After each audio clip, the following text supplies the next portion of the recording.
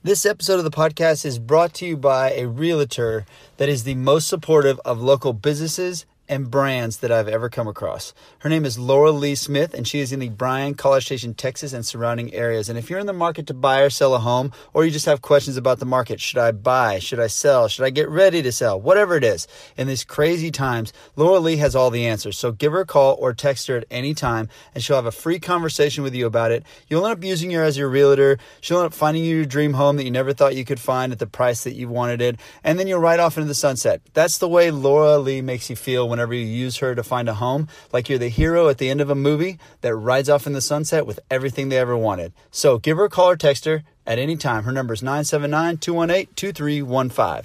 That's 979-218-2315. My guest today on the podcast is the owner of BVMMA, former UFC fighter Bubba Bush. It was a fantastic conversation. He has so much information on mentality and his process and his faith, which he 100% truly believes through and through, which I totally dig about all of it. But it's one of those conversations I had where it made me evaluate some of the verbiage that I say. It's going to make me a better podcast host just from the way I think and process things and say things. So I really appreciate this conversation that I had. I hope you do too. I hope you enjoyed as much as I did with Bubba Bush. I don't know if you remember, I'm the first time I met you, which is one of only a few times, but I was trying out a CrossFit gym and I was already a member, but I really wanted to get into jiu-jitsu stuff. And I came into the gym to try out the work, and you just had the workout stuff there, and you were at the front desk. I did not realize you were the owner, nothing, and immediately thought you were the coolest guy because you were another human that saw the Foot Fist way. I'm a big fan. It's been a while. That's VHS was the last time I watched that. So yeah, yeah. But I was like, man, this dude's so cool. And then you worked out with me, and I was like, man, what a sweet dude. And then I figured out I was like, oh, that was the owner. How awesome is that? Like, you got me this close to not joining, to canceling my CrossFit membership and coming over there because I liked it so much. Oh, that close. Oh, I gotta figure out what the last step is. Well, I already had made some friends over there, and I was at a weird transition point in my life, I weighed the options, so I didn't. But, man, I still think about it all the time. It still tempts me to this day. Oh, man. Yeah. But how did you get into all, the mixed martial arts stuff and all that stuff and want to end up owning a gym? Well, I started when I was 4 years old. No, I hated Taekwondo. I wrestled in middle school and I wrestled in high school up in Virginia. And then I got down to Texas A&M. And then I didn't intend to wrestle in college anyways, or I wouldn't have come to A&M because we only had a club team. But I definitely missed the mats. We had a club team here, but I was in the Corps of Cadets doing a lot there. Didn't have time for it. And just my senior year, missed the mats so much. A buddy of mine was doing MMA, and I'd watched a bunch of UFC videos and, the original 1, 2, 3 UFCs. So I wanted to check it out with him. And the first place I went was actually... I think it was first place, not the second, but first place went was BVMMA. And back when Dave McClung was coaching, Steve Shoemake and Janet Camps, and just wound up staying, loving it, got there. I started doing jiu-jitsu mainly and MMA, but it was close enough that I was still grappling, I was still into it. So just enjoyed it a lot, and I did it for 7 months, I think. And then I wanted to see, I was like, man, let me see if this stuff really works. Let me go take a fight. And that's just how I started fighting. It's crazy. So I love the wrestling aspect. I never did it. I've never done the wrestling part. I was tempted to come to do your classes as well, but I really wanted to I nudged my kids. I don't push them to do anything, but I nudged them because I hear all these cool, it seems like everybody who does wrestling, everybody is always mentally tougher and is successful in life. You hear so many stories of wrestlers being successful in so many different avenues of life. Yeah, I was talking about that with my neighbor 2 days ago, and it's son's getting to that age, and I'm a big believer in sort of that nudging philosophy. Don't push them to do anything. They can do whatever they want, be whatever they want. Big libertarian philosophy. But I I might just nudge them pretty hard into wrestling, because the biggest deal, I think, is, and you may have to want to be there to make it at all in wrestling. It may not work if you push someone into it, but in high school, you got to think, like, this is the most formative time of your life, where there's the most peer pressure, right? And we talk a lot about, like, drugs and alcohol and parties and this and that, and it's like, well, if you are at lunch and everyone else is having school pizza, and a soda for lunch, and you're eating celery and spitting in a cup for 8 hours a day, like twice a week or every day of the week, like, you're probably going to be able to go your own path, and that leads to a lot of success. So I think a lot of that mental toughness is just sort of the discipline and the practice with that mental discipline in not succumbing to peer pressure and doing your own thing, and seeing long-term payoffs as well. Because, again, like, I have to weigh in next week. Well, if I don't do right this week, I'm suffering. And that suffering is very real. Here's a 14-year-old kid in a sauna with a plastic suit on, spitting in a cup and doing push-ups in a 180-degree sauna. It's like, there's real consequences. So you start to learn, like, delayed gratification. I could skip this meal, maybe eat a little better this week, and then I don't have to suffer as much next week. I don't have to run as many laps or, whatever it is. So that's huge. And when you're putting that in and you see that for, weeks and months at a time, and we're talking, wrestling season is Thanksgiving and Christmas season. So, like, 4 years of my life, really 7, but 4 years of my life in high school, you sit there with your plate and it's like, yay, Thanksgiving feast. I get 4 carrots, a scoop of mashed potatoes. I'm going to splurge today. So if you're doing that and you're doing it for week in, week out, and month in, month out, for that one payoff, that one win at the end of the week, just to be able to go tell everybody, yeah, I didn't lose this weekend, I won, I pinned the guy, whatever. That's big, and that's a lot of good, positive, feedback, dopamine release, whatever, that I did the right thing, and I got the right result. It paid off. I did it long term. I'm not in it for this immediate gratification. And I think if this generation, every generation, humanity, that's what we lack a lot of times, right? Be able to put that one Oreo back and get 2 Oreos in an hour. So, that's probably why it's so effective. I love that. Like, that is one of the things that draws me to a lot of different things that I do.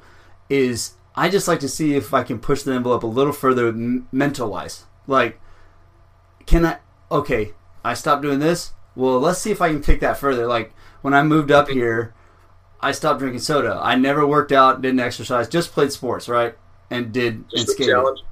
And so I did it because of health reasons. I was like, I'm just going to stop drinking sodas and see what happens. Well, I felt so good. I was like, well, I wonder what happens if I do this. And then it became a game just to see if I could mentally do something and make it. And now it's just like bled over into everything that I do. Now it's like addicting. It's addicting to get discipline. If that makes sense. That's fantastic. Yeah. You caught a good news.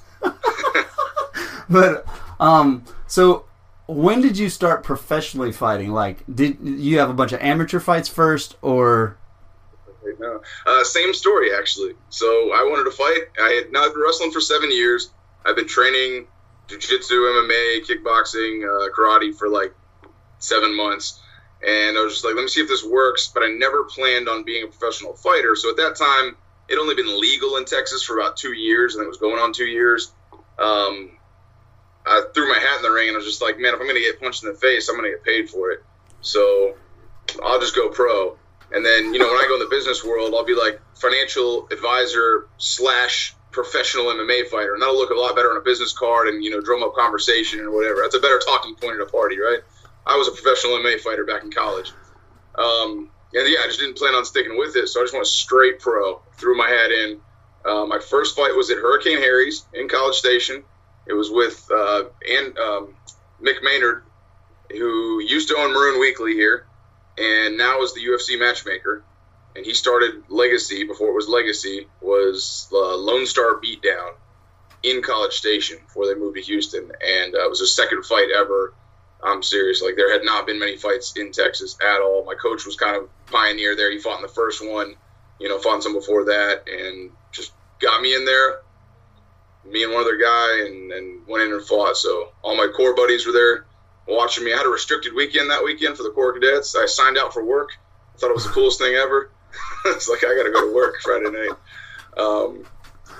And it was nice, man. I won that one, and then I took a long hiatus because it's very serious. Like, I won, but I was like, man, these guys are trying to kill you. This is very, very serious. And so I took 3 years off after that, trying to get other jobs, moving to law enforcement, border patrol type stuff, and I was driving trucks and things. And then I kept training, and eventually just came back to it. It was like, God shut a lot of doors in my face.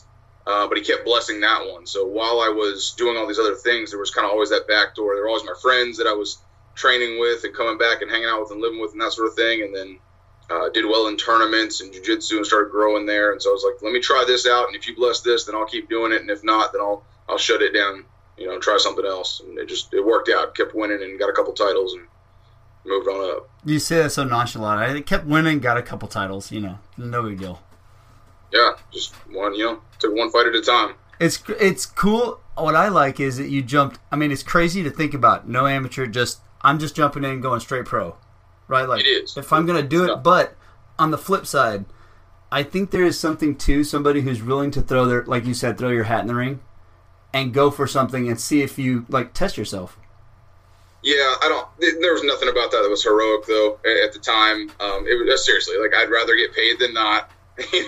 I'm a college kid. I'm like, I'll take $600 or 300 get hit in the face, 600 to hit someone else in the face, win, and then look good on a resume, good talking points. Like, there's nothing noble or heroic or challenging about that. I was just like, and also I'm just a cocky 21-year-old, wrestling. Like, wrestling definitely instills a certain amount of confidence in you. You're the little kid. I was 135 pounds, soaking wet my freshman year of high school.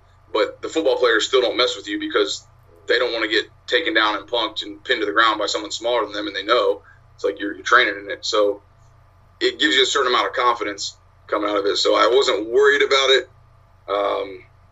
Wasn't really that scary. And it was like, look, at that point, I'm not kidding. It was Texas, brand new, barely legal. There was no difference in amateur and pro right then. And I knew that. Like, people were throwing their hat in the ring left and right. And so you had knuckleheads coming out and just like, I'm just going to pick up a paycheck. I've never trained in my life. And then you had straight killers like, I'm going to be a pro, so I'm going to have 15 amateur fights. The second guy that I fought in my pro career had an amateur record of 15-5 or something. Oh, it was his 8th pro fight, and he was just this amateur champion, had fought 15, 20 times. So I'm like, he had a ton of experience, but he had just dominated these amateur fights. So he was, I knew a lot more about him. But it's like I could have thrown my hat in against someone like him with 10 fights as an amateur, or I could do it as a pro. It just didn't matter. I was like, either I got it or I don't. So it worked out well. Right now, I don't recommend that at all, though. Now, because one, if I knew I was going pro, like if I knew I was going to make a career of it, I would have fought amateur. Period. Even knowing that it was equal chance of getting a stud, I would have fought amateur just to do that and keep my record clean, not take any risks there. Nowadays, amateurs are awesome.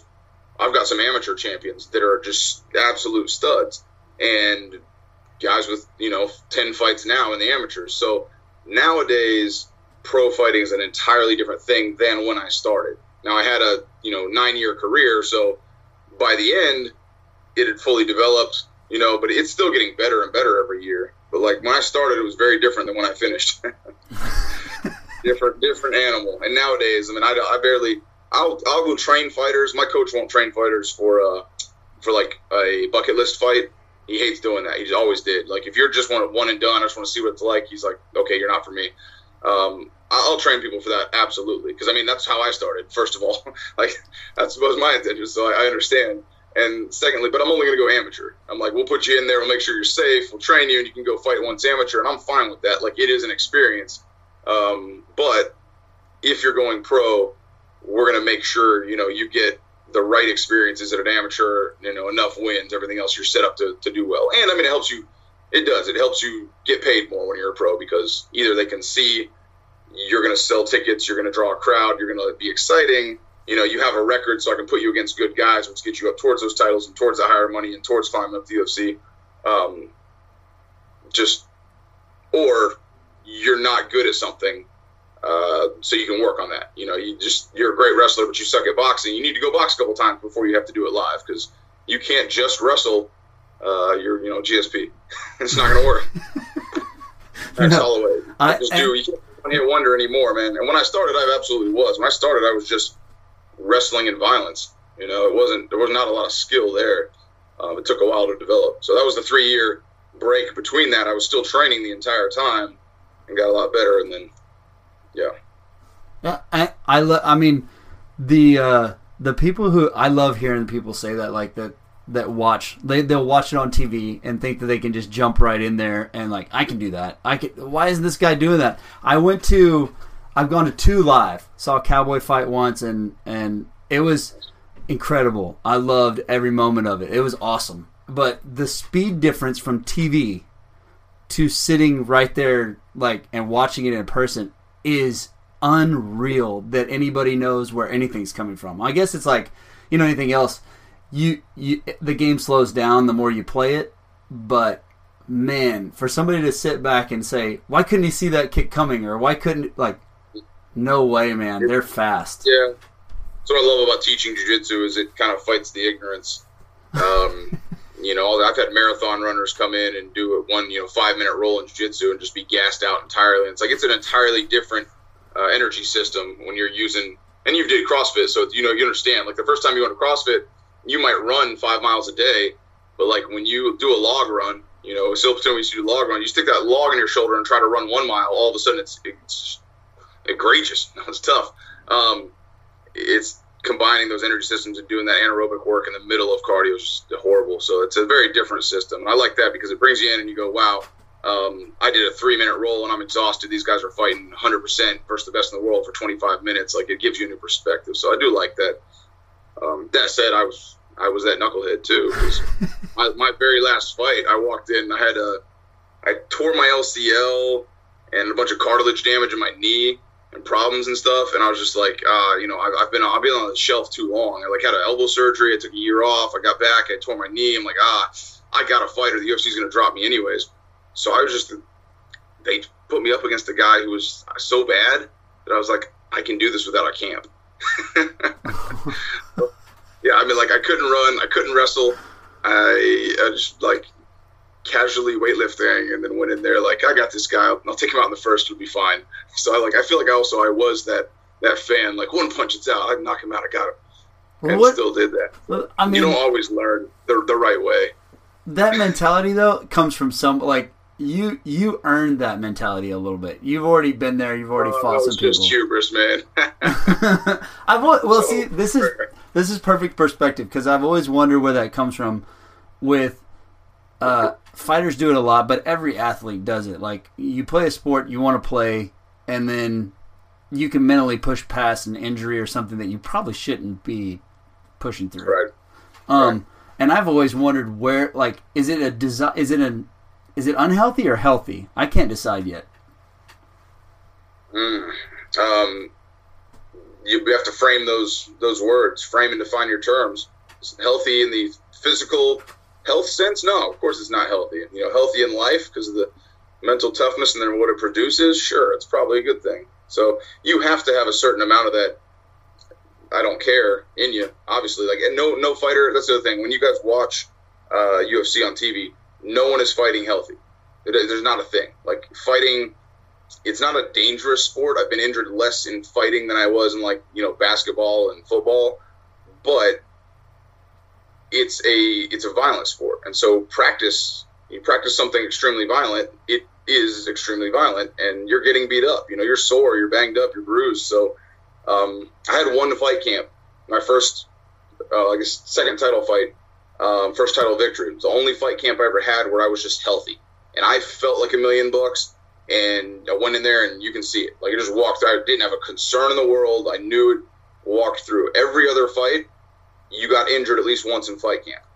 This is period. My first title fight, I broke my foot 3 weeks out. And it's like, what are you gonna do? You're gonna take the time to rehab it.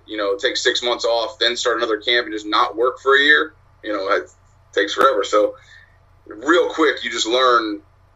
I got to deal with it. And they're the same way. Your opponents are coming in. They pulled something during the camp. They twisted something. They got, arm bar hit too hard or something. So got punched in the face a few times, bloodied up. You just try not to get cut right before the fight. Try to go as healthy as you can in. We usually take about the last week off Some people, train up to the last day, but we usually take the last week off to just heal up as much as you can, make sure you're ready for that last sprint. But that's all you can do. Like, you got to know they're going to be hurt a little bit, you're going to be hurting, and it's just, you got to dig through it, tough it out. So the younger you are, the less that's the case. I heard a good recent quote was, it's like, the sooner you learn to train like you're 40, the more likely you are to still be able to train when you're 40. That's perfect. So, yeah, like when I was 20, I didn't warm up for anything, and you jump in there and you just do stupid stuff. And, the sooner I'm 35 now, I'm a type 1 diabetic, so my body's 45, but I'm 35. I'm learning, but I'm doing better things now. We warm up more, we cool down, we stretch, we do all those good athlete things now that we should have been doing the whole time. But, hey, we were just 21-year-olds in a racquetball court holding pads on the wall for each other, and it was just a different time. Telling these young kids to hold back when they know they're invincible. It's like, oh, come on. You got a long career ahead of you. Have you always been a type 1 diabetic? Not always. I got it at about 16 years old in high school wrestling. That's actually how I knew I had it. So. Gotcha. I asked that because I just had a friend. It was real random. He's like a really healthy dude and couldn't figure out why he kept dropping, like losing so much weight. He couldn't put weight on. Yeah, but he's 30 plus, and he just showed up. Yep. Hey, some of us are just lucky, That's good. It happens. You have to have a trigger, and you have to have a defective gene or whatever. So some people have the gene their whole life, and it just never manifests. Trigger is usually a bad illness, a real bad illness, or a bad injury, and all of a sudden it triggers that gene. Your body starts seeing your pancreas or your beta cells or pancreas as a foreign body and starts attacking them.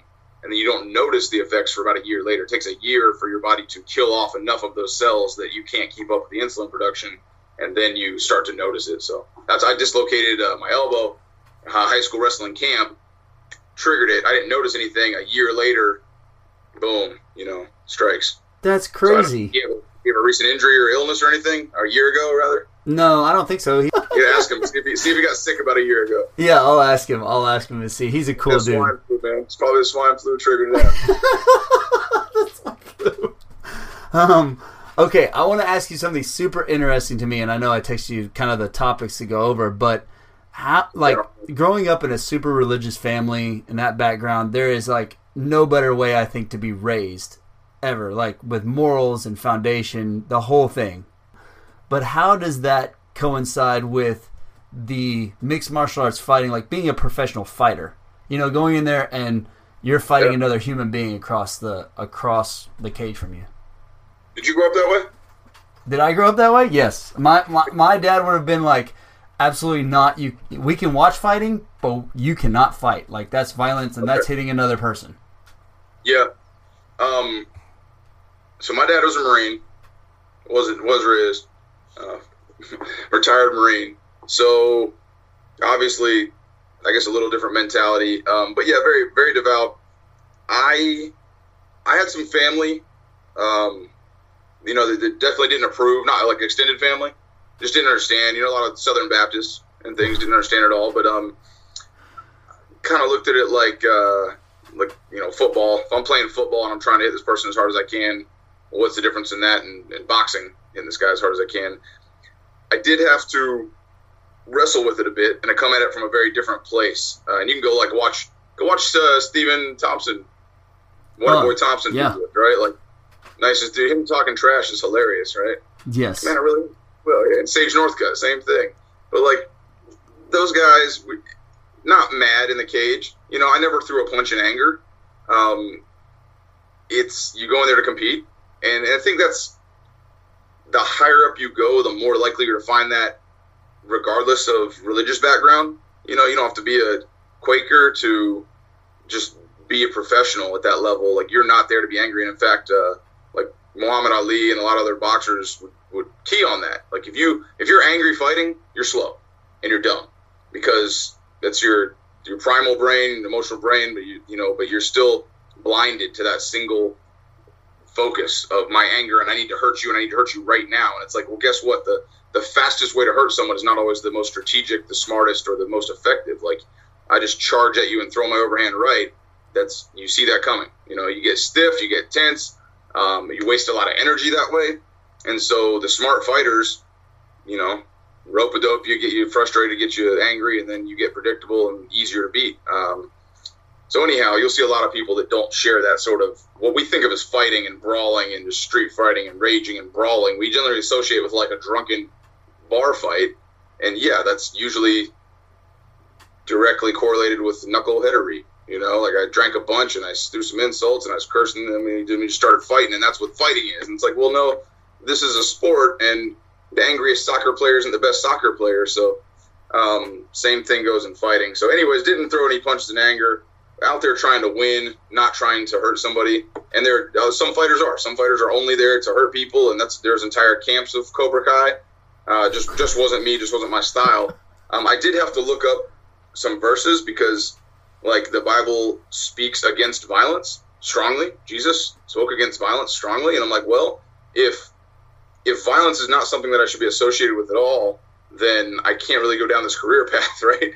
I'm like, it's not really. You can't really ask God, okay, well, bless this if you want to use me here, because that's not it. But obviously, we see men like David, in the Old Testament, who are men after God's own heart, that are used, warriors saying, the battle is the Lord's, Gideon and things. So we would assume that it doesn't mean violence in the simplest, broadest sense, right? The word for violence in the New Testament is not violence as we think about it. It's not football players knocking heads. It's not punching each other. It's oppression of the poor.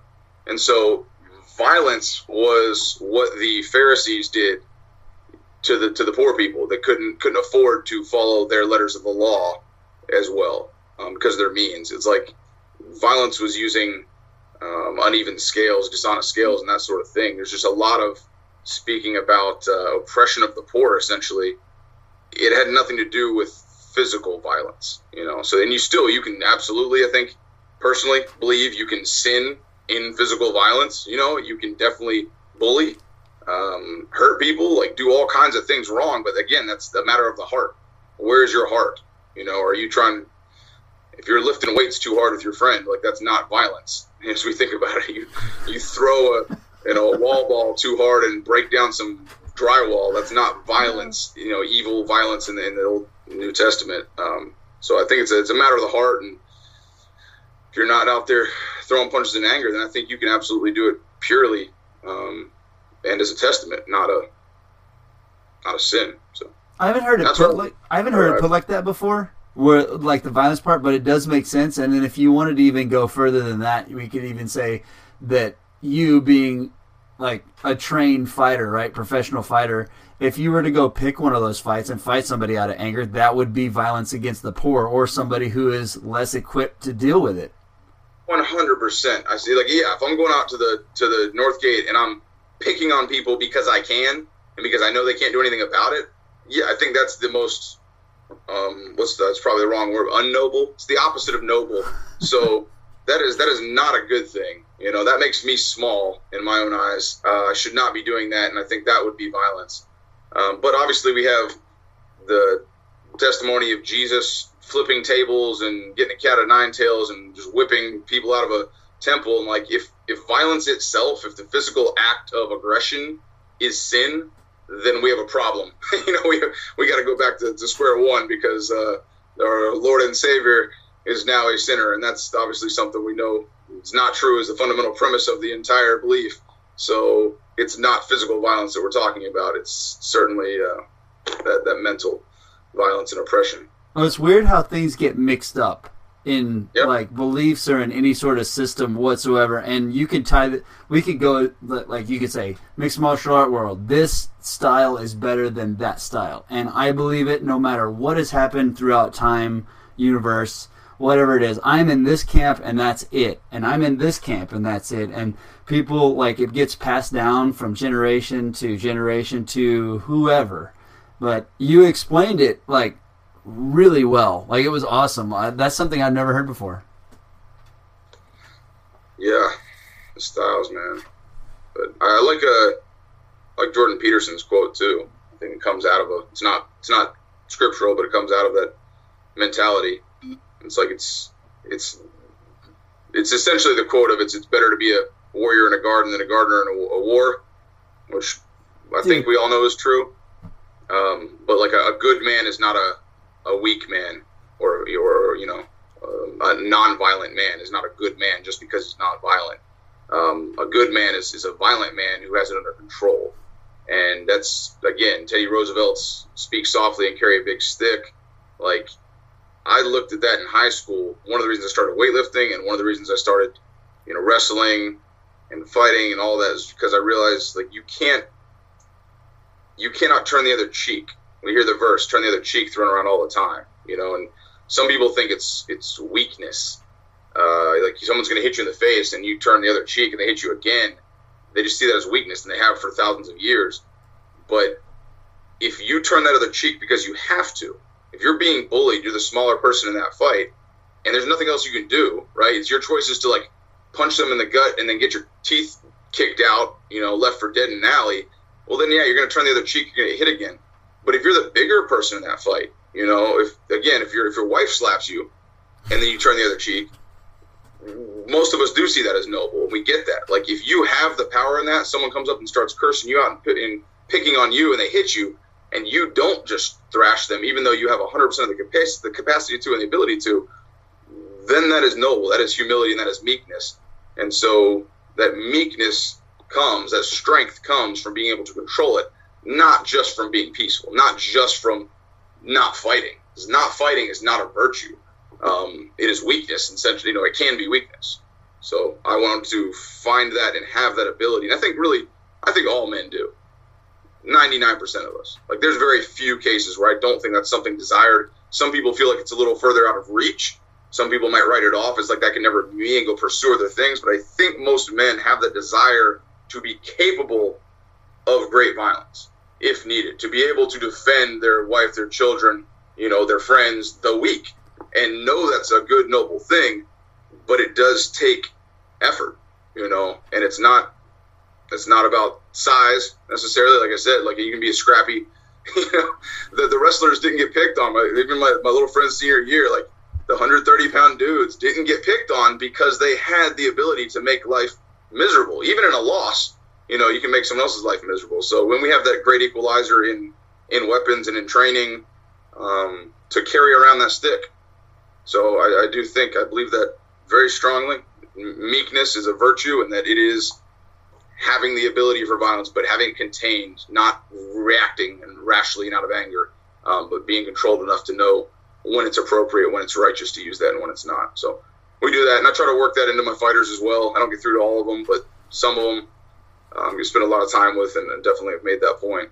Yeah, I mean, how do you start to, because I mean, this religious, I can speak from growing up in it. Like, the growing up religious is a discipline. Like, it is a discipline to be able to, you know, be the odd person out in a lot of situations that you would normally not be, like you explained earlier.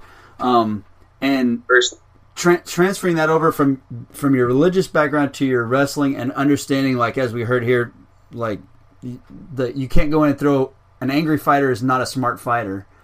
Right. How do you get somebody who has a temper or is quick to light up as a coach to understand that and to control, like, mentally control themselves in the ring? Experience. It's easy. So, again, the same reason we don't take people off the street that go, man, I could beat that guy. You know, one punch and's done. He could never take me down. And we don't throw them in professional fights, right?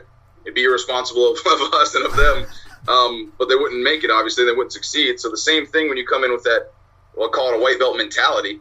Not only am I 4,000% more effective at fighting than I really am, but also I'm a fast hair trigger to my temper.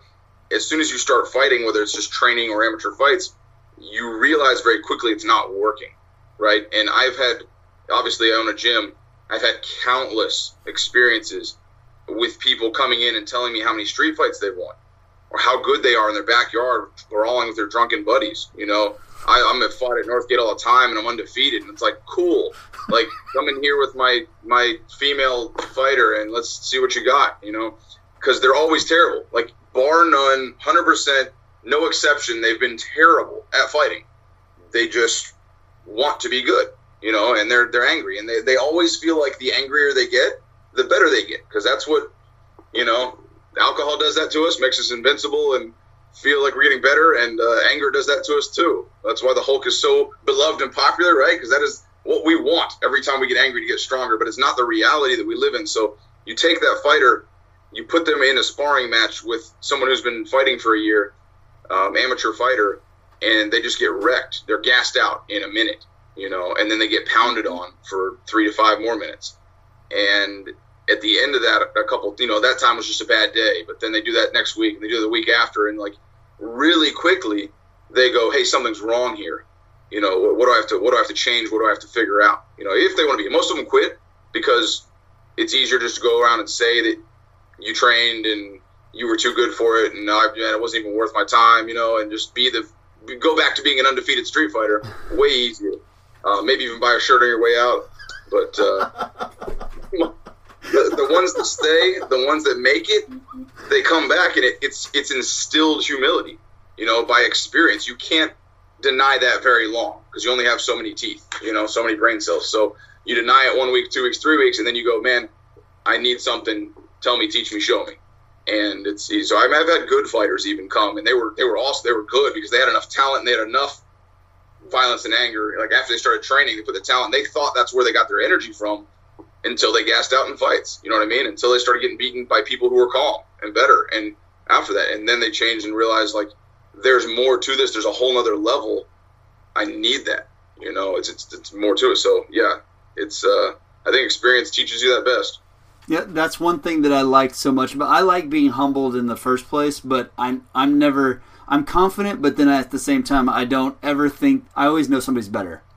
Having my dad was a collegiate athlete, you know, full ride playing tennis, and you might say that's tennis, but the sport is still competing, and he's like, you know, he used to tell me all the time, he's like, the best way to learn is to go get your butt whooped. Yeah, like that's losing. Say jiu-jitsu, you win or you learn. Yeah. Yeah, a bad example of that because I hate losing more than I love winning. You know, yes. Cool too. Okay. But it's very true, and that's the best way to get good is to go lose for a while, for sure. So all the best athletes in the world are always looking for the next challenge, and I mean it gets boring at the top too. So they've got to go find a reason to keep growing, or else stale, stagnant. What's the point? Well, you got to keep challenging yourself. That's the attraction with fighting, with like something like CrossFit, anything like that. I freezing up. Is it breaking up? You there? Okay, I was saying, like I did the like action sports stuff for a while, and that's ever moving and changing. And there's always a way to push yourself to a different level. So it keeps my attention span. I always like to say I have ADD because I can't just. Once you get to a certain spot, it needs to go further. Like, I need to have something else. No matter if I'm good or not good at the thing. I need to have, once I get better at something, I need to have something else to challenge me. Something different? Yeah, like or higher level. Higher level. So like if it stops becoming super challenging and hard, like to do certain things, I need something to push that level a little further. That's interesting. Yeah, I mean that makes sense with your self-discipline disease, right? Like I gotta go a little more, go a little harder, go a little further. I'm saying like if you never got good at the thing though, like the challenge is getting better at it. Like just stay with it. You got to be. I guess that's got to keep your attention until at least you get good at it, right? You do make a very good point with that. Like until you're the best, like what's that? I said good. Then all I have to do is get you in jiu-jitsu for a couple days, couple weeks. No, man. What was it? There was a tournament.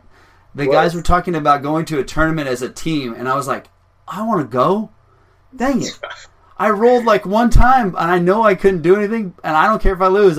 This is awesome. Y'all go to tournaments? Like, yeah, all the time. I'm like, that's so cool.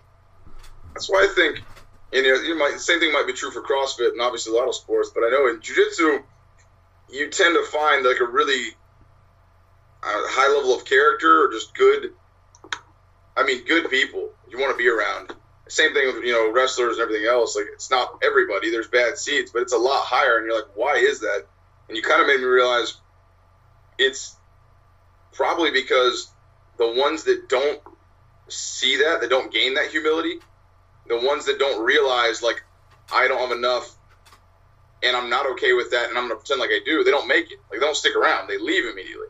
And the ones that see immediately, I need this. I need more. I need to work harder. I need to humble myself and learn something. They're the ones sticking around. So you end up with a bunch of people that are like, there is someone better than me at this. I'm not the best in the world. And have that, that humility that makes us all better people, better humans, better friends, neighbors, and husbands and wives and fathers and parents and mothers. So it's like, you get a big group of those people. And the thing about that is too, like, it never goes away. I've got like world championships and been doing jiu-jitsu for 15 years, and I'm not near the tip of the iceberg. Like, there's still people that can crush me. I was writing advanced curriculum this week, and like, you want something to humble you? Go down that rabbit hole. Sitting here, like, you can kind of take fundamentals and put them, like, I say, write down what I need to know to be fundamentally good at tennis, and you can probably write it down in a few hours, but tell you, like, what do I need to be the best at it? You start going into how deep these moves and plays go. There's infinite levels to this. And you're like, man, I don't know half of this. So kind of the old black belt mantra of, like, black belt is learning. There's more you don't know than what you do. It's like where you begin your journey because you know enough to know you don't know anything. It's crazy to me. And 10, 12 years in. Such minute details the higher levels you go. Like, it's a little bit. Just a little bit makes you so much better. Yeah. You just don't know enough. You're like, I can't explain why that's wrong to you. You don't know why that's wrong. Just go learn that. It's crazy. But it is tough, though, because the ego gets in the way. Like, with everybody, the ego gets in the way. It's, like you said, figuring out how to control your anger is figuring out how to control your ego to go like, hey, I lost, and that's okay. It sucks. I hate it, but I lost, and that's okay. Versus if you walk out and you quit, you've always stayed at the same level. Yeah, it's a buzzwords in there. I don't know how I feel about that. It's hard for me to say I lost and that's okay. I know what you're saying, and I agree with you in theory, but there's words there because I'm never comfortable with just saying that. It's like, once you've lost, you have to learn to become okay with it, not with the loss, but with life. You have to move on. You have to focus on what you learn, right? Like, you have to go through. But there's also that mentality of, like, any champion has never once in their life literally been okay with losing. You know what I mean? Yeah. Like, it bothers you to your core, and there's a mentality there where, because some people it really doesn't bother that much, and like, but they're not the ones out competing. They're not. Like, if you're really chasing that high level, everyone I've seen and met that's doing that, it just irks them to the core of their being to lose. And yeah, you have to be okay with it. In the end, you have to move past it, but you're never okay with the fact you lost. So I need better words for that. How do you? Well, I'm going to phrase the guy from Compete Every Day. The guy from Compete Every Day said it probably the best that I've ever heard it said when he was on the podcast. And he said, in competition, when you throw yourself out there, you either win or you learn what it takes to win. Right. Winner you learn. Yeah, it's winner you learn. But like when he said it when he put it in that, like, or you gain the knowledge of what you need to know to win. Like, you didn't lose. I wasn't. Yeah. So losing's a bad thing. I mean, it is and it has to be. I get it, but I think that's why we do sport. Like, it's not American culture, like Patton's speech. Where Americans we're not losers, you know. We're here to win. It is true. You gotta be. It is true. And point doing something if you're doing it to lose, right? Like, what's the point of competing if you actually didn't care if you win? There'd be no point in competing. We wouldn't do it. Waste of time, money. Come on. Oh, I could go through such a rabbit hole with you right now on this. That I have a guy tell me, like, I'm gonna put my son in like any sport that he wants to or whatever, and he says, I don't understand they can play like little league sports, that's fine, but high school, definitely no sports for the kids because it's so hard to make the team and they're not going to go to college or go pro anyway, so what's the point? Ouch. And I'm like, what a sad existence that kid has to like go in, you know? that mentality, what is the point? Yeah.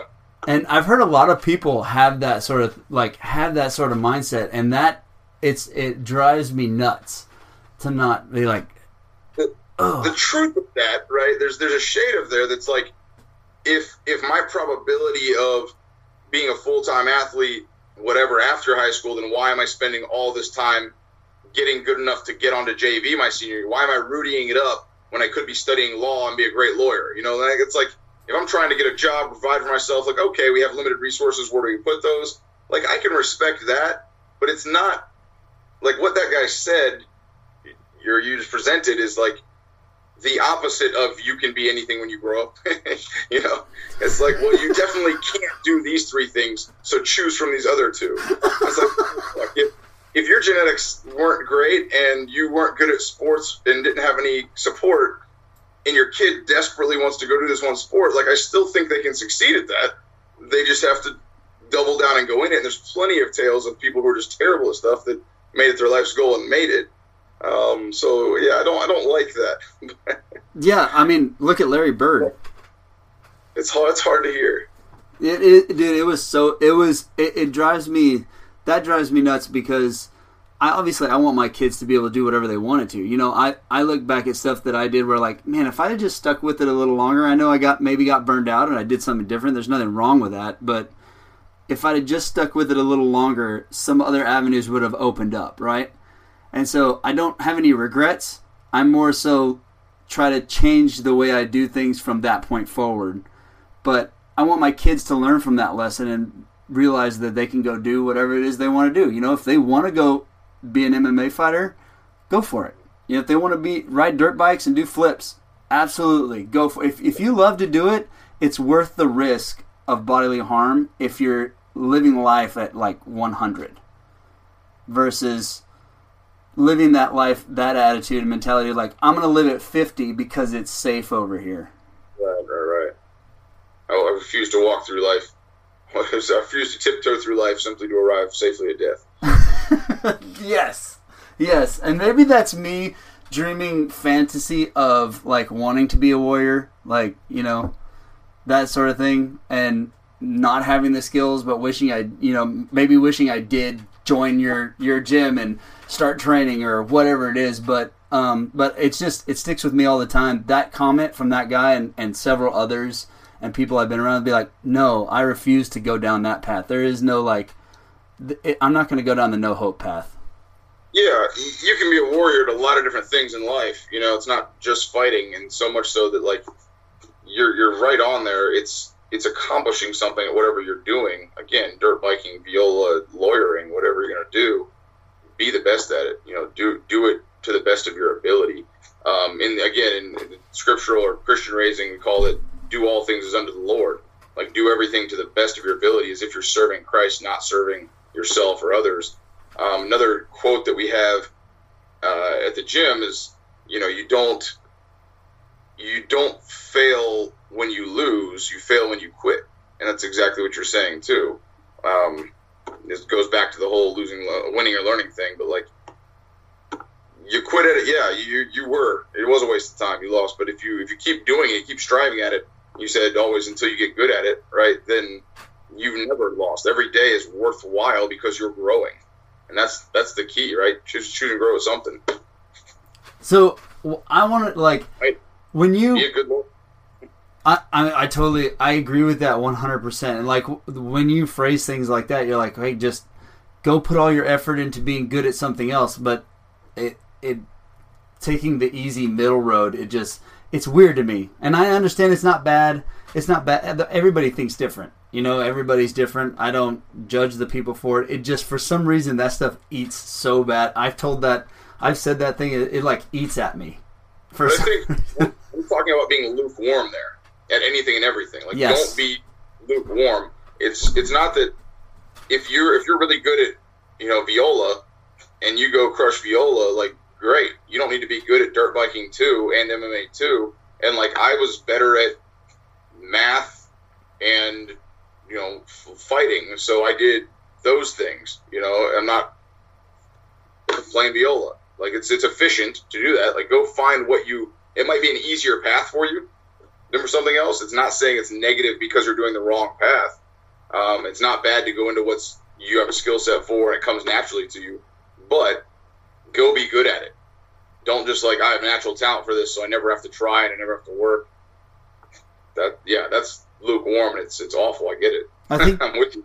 I think that's where the religious background thing too is cool, and I had to do some deciphering of things because you grow the way I grew up in the Church of Christ, and it was, you're always there on Sunday. Every single Sunday you're there, no matter what. If something requires you to be away on Sunday, it's bad. And then when I look at it from a different angle, I look at somebody like Tim Tebow, and he took his talent that he had for playing football and probably spread more good than anybody. He would have wasted it. His message would not have been out there nearly as big and bold and proud as when he played football and did the things that he did. So I kind of look at different things, but that's one where I'm like, raising kids in that sort of mindset, the lukewarm. Again, that's another foundation found in the Bible. Don't be lukewarm. You're either hot or you're cold. Yep. Be lukewarm. Yep. But not to switch gears totally, but I kind of want just a perspective from you. So you fought in a bunch of you fight in a bunch of your levels up, right? Different leagues, I guess, different levels of fighting, and then you make the UFC. And what is the difference between those other levels right here and then stepping up on that stage? Pretty big, apparently. It's the exact same fighting. It's the exact same thing.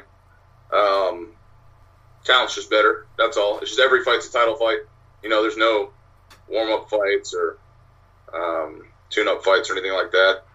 It's just, every day is the playoffs. Every day is a title fight. You're up there and you gotta bring your best every time. Is it scarier? Does it bring a certain level with the stigma of the name? No, I mean there's excitement and everything else. They call it UFC jitters or something. But I'm telling you, it's okay. There's a lot of new stuff, but you can get that fighting in a different state or fighting for a different promotion too. So we can simulate that. We can get around. By the time all my fighters get there, I don't expect that to have a big thing for there to be a big thing for them, a difference for them. It's also good now. There weren't as many fighters before coming out of the UFC. There weren't that many in there, and if you finish in the UFC, you're pretty much retired or 50. And now there's a lot more fighters going in and out of the UFC, so you can go fight someone who is UFC level talent, either who's fought a fight with a UFC guy or been in the UFC, years ago, and still fighting. And you can prep for that level way before you get there. So maybe get some confidence that way as well. The thing that messed me up the most was actually, I went from headlining cards, right? So your main event, your 11 p.m. Stacked arenas and whatever, 20 million people on TV, to fighting at 5:30 in the afternoon on the prelims of the card. If you're not Sage Northcutt, your first couple of fights are empty arenas in the middle of the afternoon. And it's usually that's when you're waking up from your nap and you're about to go get lunch, your meal before you go to the arena at all. And now you're fighting game time. So I did not transition well with that timing. And diabetes obviously makes it it's hard with it took me forever to get my insulin figured out. Because you have to time it really, really well. You're fighting in this 15-minute window at some point in this 3-hour card, and you usually know I got it down to where I figured out within 30 minutes to an hour. But it's really hard to get your energy levels right and your insulin levels right, where you're not too high or too low, and it affects you in a big way. So I fought a bunch of my fights just way messed up physically, just by not being able to figure that timing out. I guess that's I guess anything else, when you want to go pro, you have to understand and learn how to fight under that condition. Being good means you be good all the time. Maybe you get it down to a science. You got to start eating the right things, the right times every day. Maybe get a system. Everything else. So Probably stuff I should be doing with diabetes anyways, right? But yeah, there's just a lot of variables. It's interesting to know. I mean, does it make sense if I think about it when you're saying it, and I ask the question because I'm interested in it, but if you've been fighting for so long and doing it against so many people, then you're kind of used to that part. The fighting? Like the fighting, entering the cage on a big stage. If you fought for a belt or you fight enough people, you get used to that part of it. So really, it's just your chance to like level up a little, but I can see where that could be like, okay, this is just another fight. Like the fighting's the same, level's a little higher, and I've got to bring my game, but I'm used to this. Yeah, I think you get pretty comfortable in that. Like what made me nervous walking into most of my fights was, am I going to physically be able to do this, or is my body going to completely shut down in the middle of this fight? Because if I guessed wrong, if you know the way insulin works, like if I go a little too low, the body's just like, oh, we don't want enough sugar in the bloodstream to keep the brain alive, so we're not going to do anything, and you just stop. Like your body shuts down.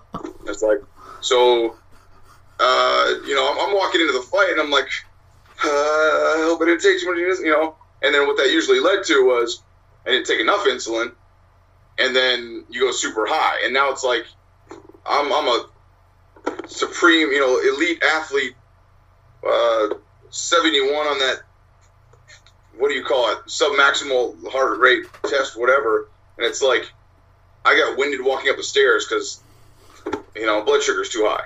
You can get that too. So it's just like I came out of a lot of, actually, I think all 3 of my title fights I came out of was messed up, and it was to the point where like I couldn't go to the 3rd round, and it wasn't because I wasn't in good shape. It wasn't because I didn't train enough. It was just physically you shut down. Your heart rate's 190. Okay, I can run an 18-minute 3-mile, but you're done. So like that was all I was ever worried about really moving in there, is like, am I going to have something entirely outside my control? Because the nervous part too is like, what are you ever worried about? It's only the unknown. And when you get in the fight, you can control the variables, right? Stuff still happens. You hit with a punch you didn't see coming. Things happen. But it's like, I'm nervous for my fighters, and then they get out there, and I'm still nervous for them because I can't do anything about it. I give them advice. I call out what move to do, but I can't make them do it. And so I have no control in that. And so it doesn't go away. It just stays with you the whole time. Like fighting is only nerve-wracking until the fight starts, and then you're just in it. You just do the best you can. You move through, and you're laser focused. All I was nervous about is like when this fight starts, I get even less control. Adrenaline changes how your body metabolizes sugar and uses insulin. So it's like that sucked. So I'm like, I can get there as soon as the fight starts. I'm not worried about the skill level and exchanges and how I'm going to deal with this and what moves we're going to trade, what blows we're going to throw. I can control all that. I'm in it. What I can't control, that kept me nervous. That's Jeez, always under my. How crazy is it that this part of the podcast is like got that in it with the state of mind that everybody's in with this crazy situation. The unknown is what's scaring people, which is it. What you can't control. Yeah, that's the whole reason that everybody's freaking out is because they don't know and they can't control it. Yeah, I guess, man. I don't know who is. Like, I've never seen anyone freaking out. It's always the hypothetical Karen out there that's freaking out, and I'm like, who are these people? I don't know them. And I get it. Like, just because we're locked down? Do we know any of these people actually? Like, do you know people that are really like scared? I guess I've seen some lately that are kind of like, oh, I'm not going there without gloves, But like, I don't know a bunch of people that are really scared. Well, I think it's who you surround yourself with is kind of how you think. So you probably don't see any. I guess, yeah. I got some influence, but yeah, I don't see a ton of that terror. But it is out there. Is there a lot of it? I mean, wouldn't it have to be for it to be things to be shut down? I mean, I do like anything anymore, man. I don't believe anything anymore. Wouldn't it have to be? You'd like to think it has to be. Yeah, I mean, maybe hopeful thinking or whatever, but the more it's like, you know, I grew up with a nurse as a mom, so viruses and illnesses and things like that, I know that I have zero control over them, so they don't bother me in the least. If I get it, it wasn't because of a handshake, and it wasn't because of something else. It was because I got it. Yeah. Was she hypersensitive to him then, or was she just like, yeah, whatever, it's going to happen or not, we got to deal with it? She was like, yeah, whatever. It's going to happen, or it's not. Like, it's going to happen or not happen. I've seen it all, and you can be the cleanest, most craziest person in the world, and you can come down with the most illnesses, and sometimes you can be the dirtiest human in the world and not ever get sick. Like, it's not luck of the draw totally, and you can do some things, but if you're going to get something, you're going to get it. Like, still wash your hands, but don't worry too much about what you can't control, right? Yes. Worry about what you can't control. I guess that is the washing the hands. So, I don't know, I get it. It's like, but everybody I see saying that, like, oh, you're all scared. It's like, man, are you inside? Like, are you staying home? Or are you out? Is there a boogaloo I don't know about? Are you setting the Capitol under siege? Because I don't know where we're supposed to join all you lions. Man, sheeple, you're in your houses. And I'm like, are you typing this from your desktop? Because that's what I keep thinking too. Like, the people who don't shake hands or are wearing masks all the time and doing all the, you know, cleaning everything down, unless you have an immune deficient, and you got diabetes, man. Like, I do. I mean, I wear a mask a couple times to Walmart, and now I'm like, I just don't think it's as. Anyways, but yeah, I mean, I'll wear a mask if I need to. I wash my hands and I'll use hand sanitizer. Like, I stopped the gym from competing. Like, I don't want people to get exposed. I didn't even want to do personal training lessons. Like, I don't want to do 3 personal training lessons because that makes you a conduit, you know. And that's exactly what you can't know if you're passing it. But, like, now, you just have to follow the stats. And it's like, if it's not that dangerous, then it's not that dangerous. If it is, then do what you can do, control your actions, but don't worry about the outcome, you know? Yeah. Yeah. Cool. Well, that's why I thought what you said was so awesome to that. Is like, you walk out there, you're only worried about the things that you couldn't control. That's all you can worry about, right? Yeah. It's pretty awesome, man. Bubba, it has been an hour on the podcast. All right. That's awesome. Is it give everybody a shout out, like let everybody know where they can find you, find the gym, and if it opens again, hopefully soon, when they can come. Right, phase 2. Yeah, phase 2. But let everybody know so they can go follow you and support the gym and what you're doing. BVMMA.com. That one's probably the easy one. BVMMA.com. Brazos Valley Mixed Martial Arts. We're in College Station, Texas. And everybody's welcome. Come try out a free week. Do some work. Awesome. Bubba, thanks a bunch. Thank you. Pleasure. Thank you so much for tuning into this episode of the podcast. Thank you again to Bubba for coming on the show. I really appreciate it. Don't forget, support your local businesses. Tag them, screenshot them, repost them, shout them out, comment on them, whatever you can do to help support them, let them know you're out there, and get all through this together as a team, the better. And until the next episode, see ya.